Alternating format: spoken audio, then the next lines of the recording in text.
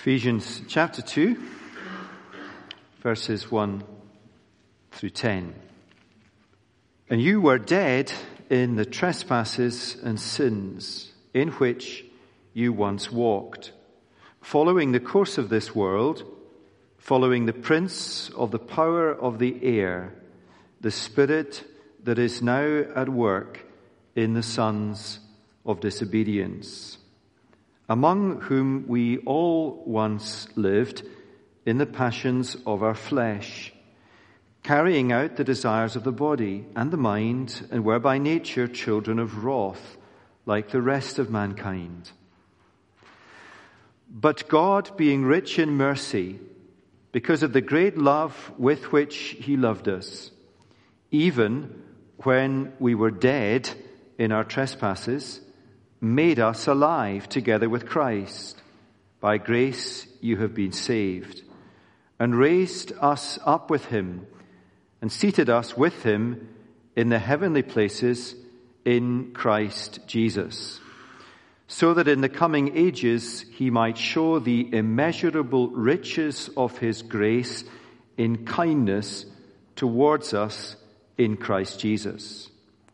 For by grace you have been saved through faith. And this is not your own doing. It is the gift of God, not as a result of works, so that no one may boast. For we are his workmanship, created in Christ Jesus for good works, which God prepared beforehand that we should walk in them. Now, please keep your Bibles open or your phones at the requisite app. And there are some headings also in the service sheet that you may find helpful. Now, as we begin, let me just remind us of our bearings in this letter. In the culture of their day, the church in Ephesus and the churches in all these surrounding regions felt small and weak and insignificant.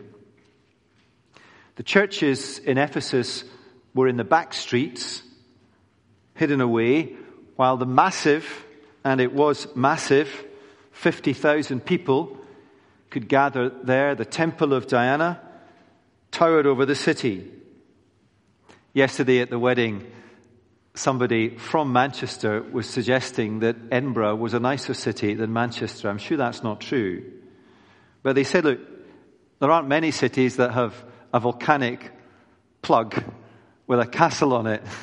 No, that's fair.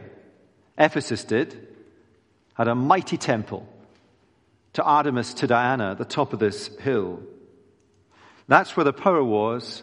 That's where the authority was. That was where it was at.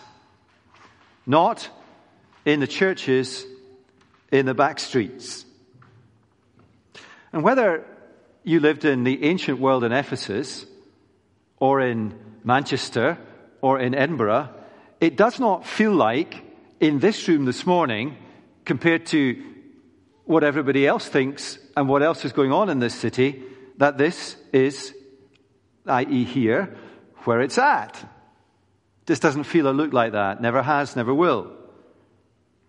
And Paul writes this letter to the church in Ephesus and to us over time. It applies to us to teach them what an astonishing thing it is to be a Christian.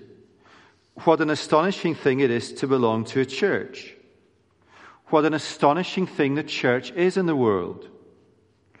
Paul wants to remind them and us that it's in the back streets, in the churches, in the lives of Christians, where God's power, which is above every other power, and God's plan, which is over every other plan, is unassailable and glorious, and that we are part of it.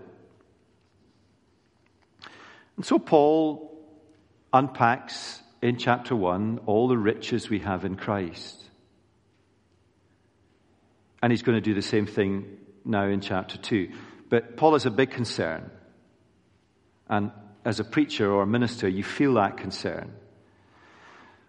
Paul, when he writes his letter and explains to these Christians who they are in Christ, and explains to these Christians and we're on this ground this morning in chapter 2, what it is we once were, who we now are, and what it took on God's part to get us from there to there, that it enters our heads, confirms what we know, but doesn't profoundly affect us. I was up in Dingwall this week at a Christian convention, and apart from eating endlessly and preaching every 5 minutes, I got to spend the week with a man who was the other speaker on the conference. And it struck me over the course of the week that this man really knew God. When he spoke of spiritual things, it deeply affected him. He understood, he experienced, he had a consciousness of the gravity of sin. And when he spoke of grace, you would never hear him explain grace. You would hear him convey the sheer goodness and graciousness of God, that in spite of us, out of his great love, he has, as he put it when I was speaking with him, wrenched us with the resurrection power that wrenched Christ from death to life, has brought us from a state of death to life, from condemnation to none. So Paul's big concern, and Andy Robertson preached on this last week. Do listen online to that sermon if you missed it. Paul teaches theology, and then he prays that we will understand it and be deeply affected by it. And that prayer at the end of chapter 1 is what I want to pray now as we move into chapter 2. So let's do that. Our Father, God and Father of our Lord Jesus Christ, Father of glory, will you give us the spirit of wisdom and revelation in the knowledge of Jesus, that the eyes of our hearts might be enlightened, that we may know, deeply know, what is the hope to which you have called us, that we might understand the riches of the glorious inheritance that is ours in Christ. May we grasp the immeasurable greatness of Jesus' power towards us, according to the working of his great might that he worked in Christ when he raised him from the dead. We pray this in Jesus' name and for his sake. Amen.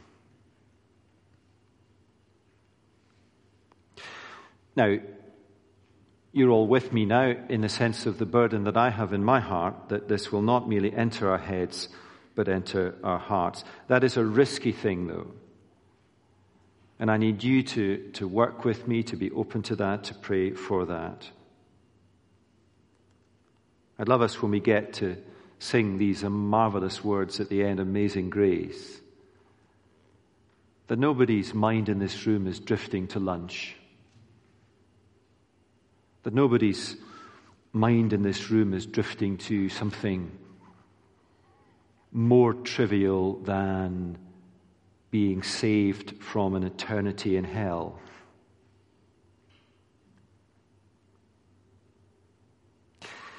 Now, 3 simple points, and finally I found a 3-point sermon with alliteration. I've been searching for one for some time. Here we go. Interestingly, at the convention last week, every sermon of every other speaker had 3 points with alliteration. I was all over the shop.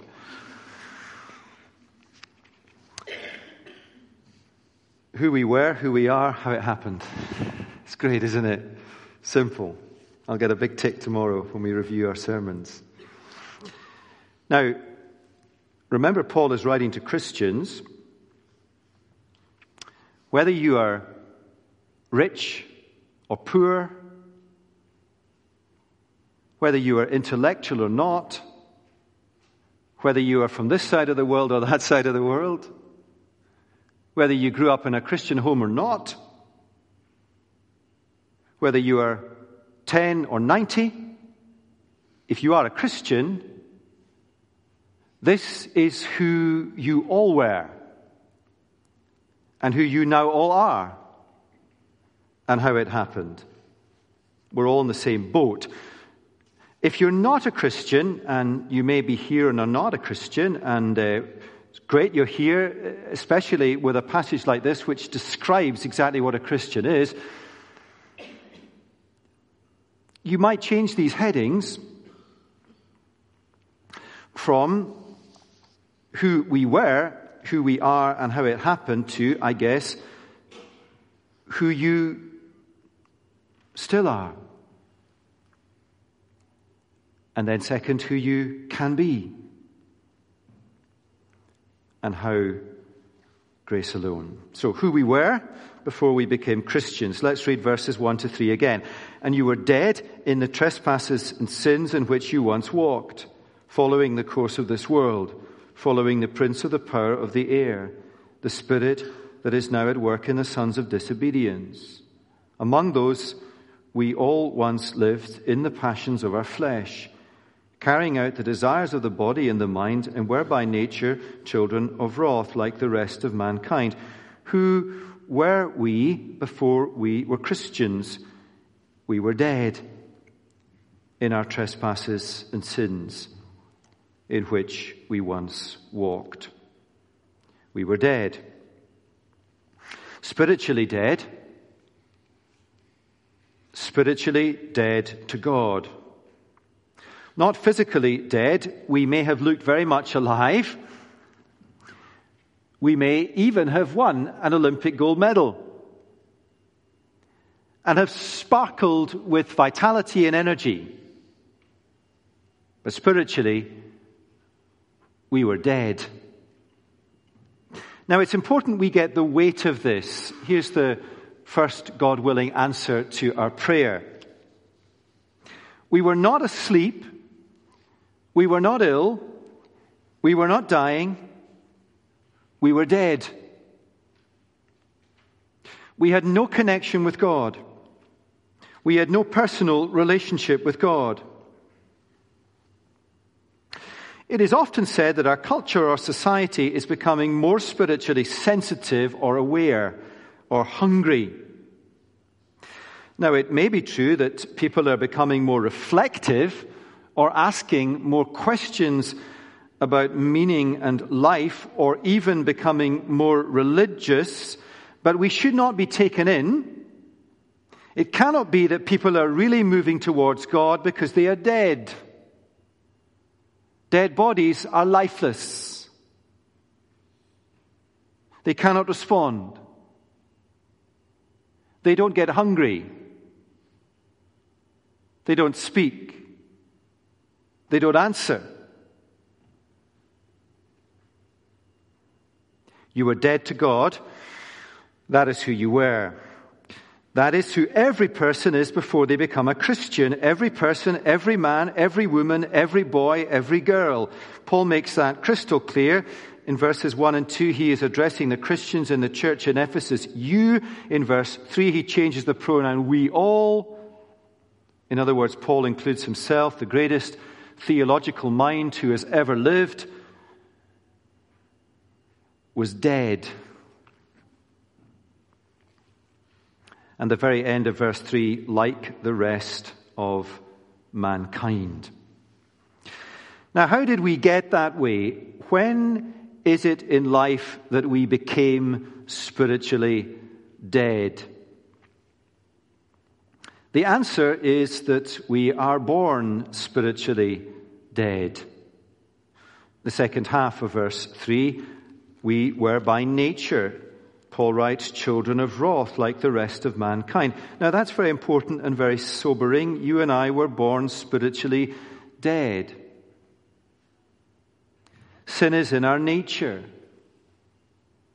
It's not that we're born and then somehow learn to sin.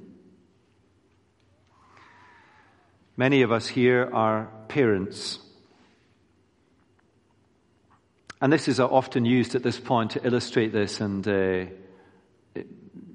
people sort of laugh a bit, but it's actually a really serious illustration of this. What you do if you are bringing up children is teach them or try to teach them not to sin.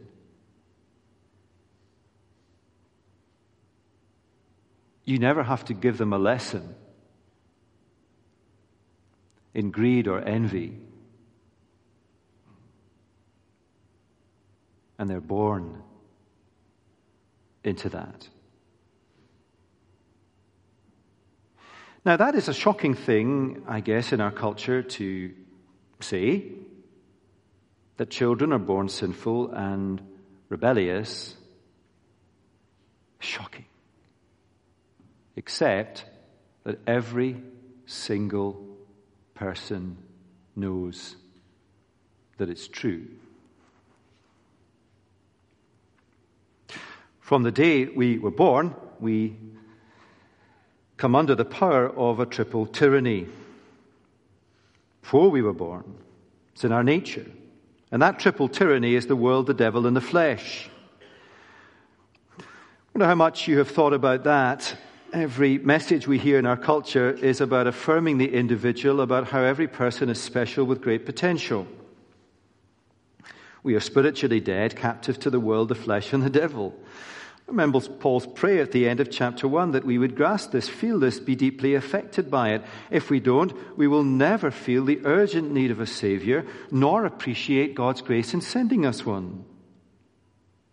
And if we, as Christians, think little about who we were, what we have been saved from, we will live all of our Christian lives, yes, perhaps with salvation assured, but on the edge of what it truly means to feel and be affected by grace.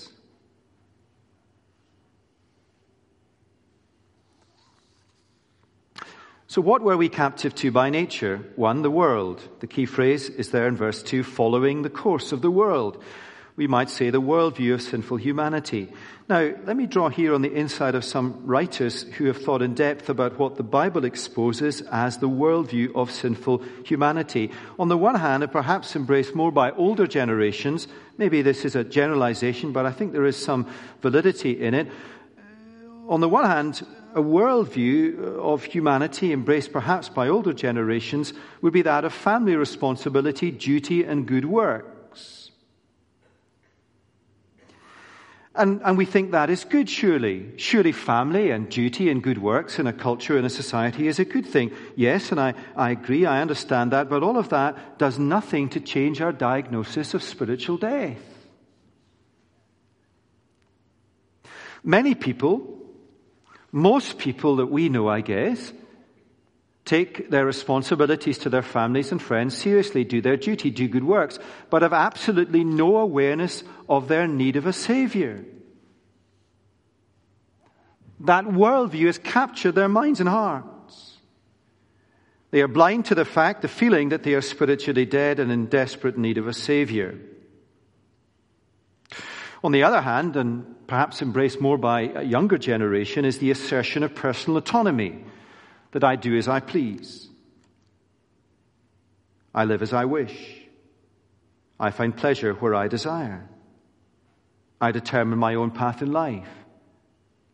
I am the center of my world. I had a conversation along these lines with someone at the wedding yesterday. And they were questioning, I guess, what I had said. And what they were saying to me was what I have just said. I am the center. Everyone is the center. And I said to them, what have you found? And they said to me, and it was a sobering comment, nothing.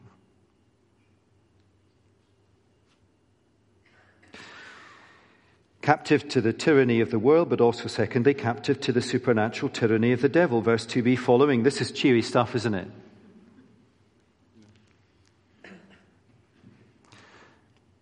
Following the prince of the power of the air, the spirit that is now at work in the sons of disobedience. The prince of the power of the air is Paul's way of describing, in language that would resonate with the culture of Ephesus, the devil or Satan.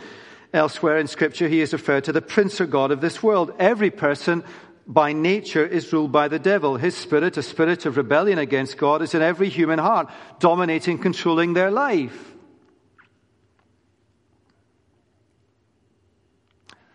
Think of your life like a ship. Before you became a Christian, the devil, Satan, was at the bridge. Captive to the cultural tyranny of the world, captive to the tyranny of the devil. Third, captive to the cravings of our flesh. Verse 3, we all once lived in the passions of our flesh, carrying out the desires of the body and the mind. This has many manifestations, I guess: lust, greed, envy in our nature.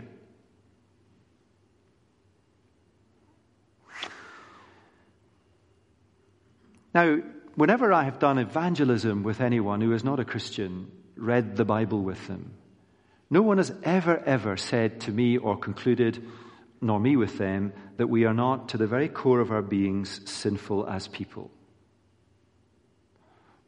Where people stop in terms of searching for salvation is that I'm not as sinful as them, or I'm not sinful enough.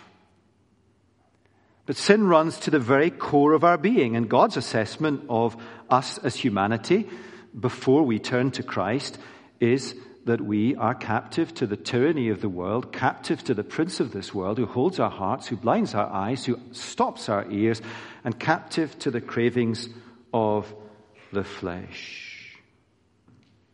Now, just to anticipate where we are about to go, as Christians, we still experience the cravings of our flesh. But there are three differences. One, the power over us has changed. Two, we now feel shame. One of the speakers at the conference this week was speaking from Jeremiah about the state of our culture, or in many places the state of the church. And Jeremiah speaks about how they turned from God and felt no shame. No shame. When the Holy Spirit awakens you, your conscience comes alive. And as Christians, thirdly, we now live with the promise that one day we will be free of these desires. Now, who were we before we became Christians? Dead by nature and captive to the tyranny of the world, the devil, and the flesh. And therefore, and most sobering of all, verse 3b, by nature we were children of wrath like the rest of mankind. Paul's use of the word children is simply to contrast with his description of Christians earlier as adopted children of God. And we mustn't rob what Paul says here of its seriousness. Now, if you are not a Christian listening to this, you may find this, your hackles might be up. But this is what God's word says as to who we are before we are Christians. We are children of wrath. That we have over our heads the everlasting, settled, righteous, just, measured anger of a holy God. Everybody did before they became a Christian. And we live out our days on this earth with little or no regard to the everlasting hell that is in the world to come. Before we became Christians, we may have heard sermons about Jesus' death. And up in the Highlands of Scotland, far more people still go to church And one of the people I was chatting to at length through the week had heard many sermons about the agony that Jesus endured on the cross. And these sermons had moved that person in some way as they reflected and thought about someone who would do that for others. But it, in conversation with them, had never crossed their mind that the agony that Jesus endured on the cross, which was not physical as much as spiritual, the wrath of God, it had never crossed their mind until now that they would bear that same agony for all eternity if they remained dead to God.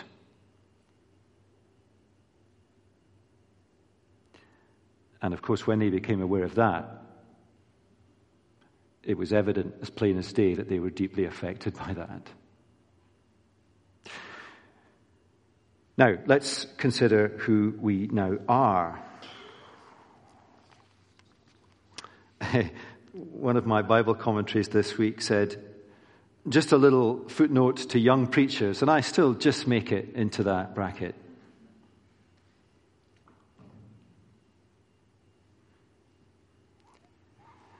And they said, young preachers, don't rush past verses 1 to 3 to get to but God. If you don't have much time, spend 3/4 of your time on verses 1 to 3. It's good advice. We spent half time. But you see the temptation to get to but God. Now, let's look at who we are. Verse 4, but God, being rich in mercy because of the great love with which he loved us, even when we were dead in our trespasses, made us alive together with Christ.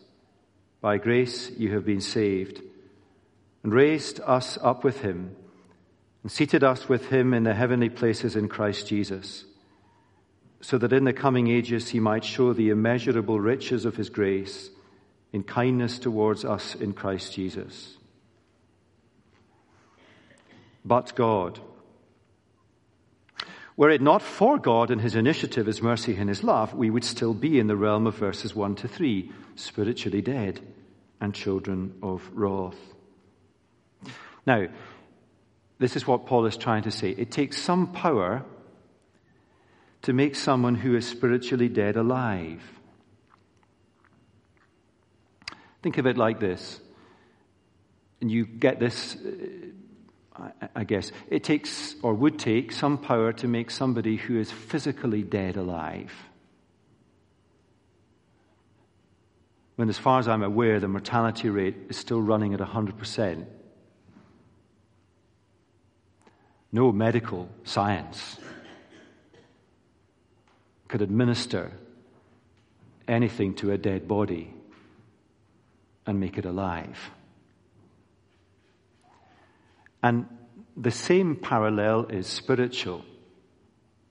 No rhetoric, no religion, no works, no status, no hierarchy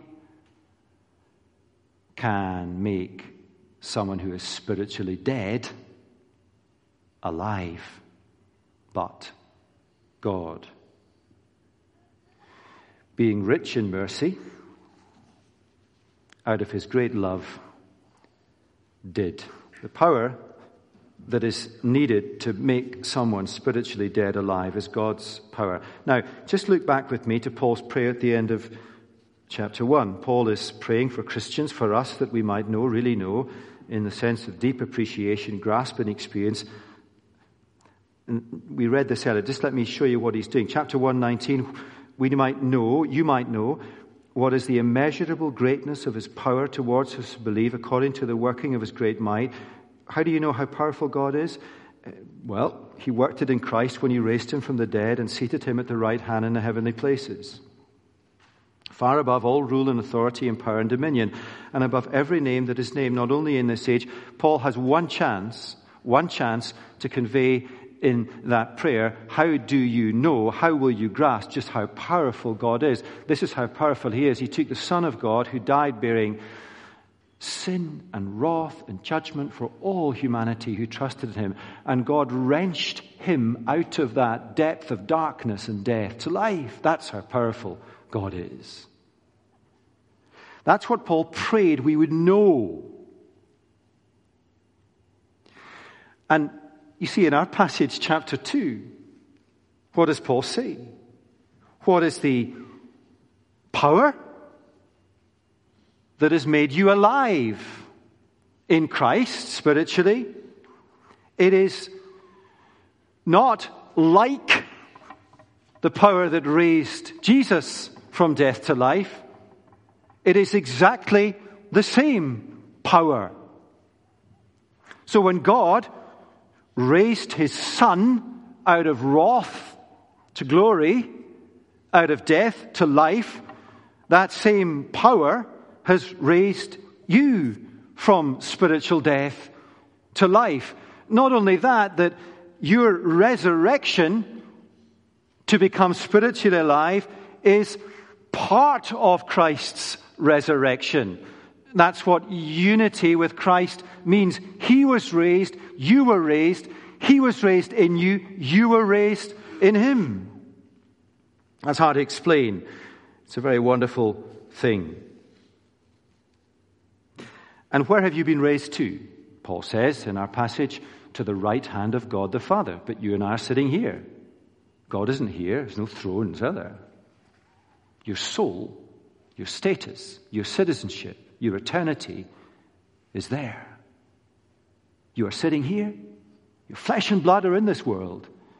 But your soul, your eternity, your citizenship is with God in heaven and his Son. One of the remarkable things about Ephesians is that Paul says you and I have exactly the parity of Jesus Christ. It's astonishing. And that is who you are. Every single Christian has experienced. Now, it's not that we feel it or that we're singing or flying or any of that stuff. I mean, Christ wasn't when he was resurrected. He just walked around and taught. But you and I have experienced the immeasurable greatness of the power of God, no less than that which resurrected his Son has resurrected you from death to life. And so I hope you are appreciating with me that becoming a Christian is not a decision that we take in life to better ourselves. Now, you might well feel that as a Christian that you know who you are, that you are spiritually alive in Jesus, but you are still faithful, as I am, much more than my wife, but I am, that we have to die physically. I guess that's because I see people die physically quite often. Why does God not save us from that bit? Two reasons. One, because the presence of death in this world is the most powerful apologetic to humanity to do something. Every graveyard, every crematorium, every time I stand up here and say that somebody has died, my prayer is that somebody will turn to Jesus while there is time. The other reason that God has not saved us yet from physical death is that until his Son returns again, the devil, while defeated, still holds sway in the world. But I will stand at Joan Burt's funeral service and, with the words of Jesus, mock Satan. And I will look him in the face, as it were, and say, death has no sting, for she lives.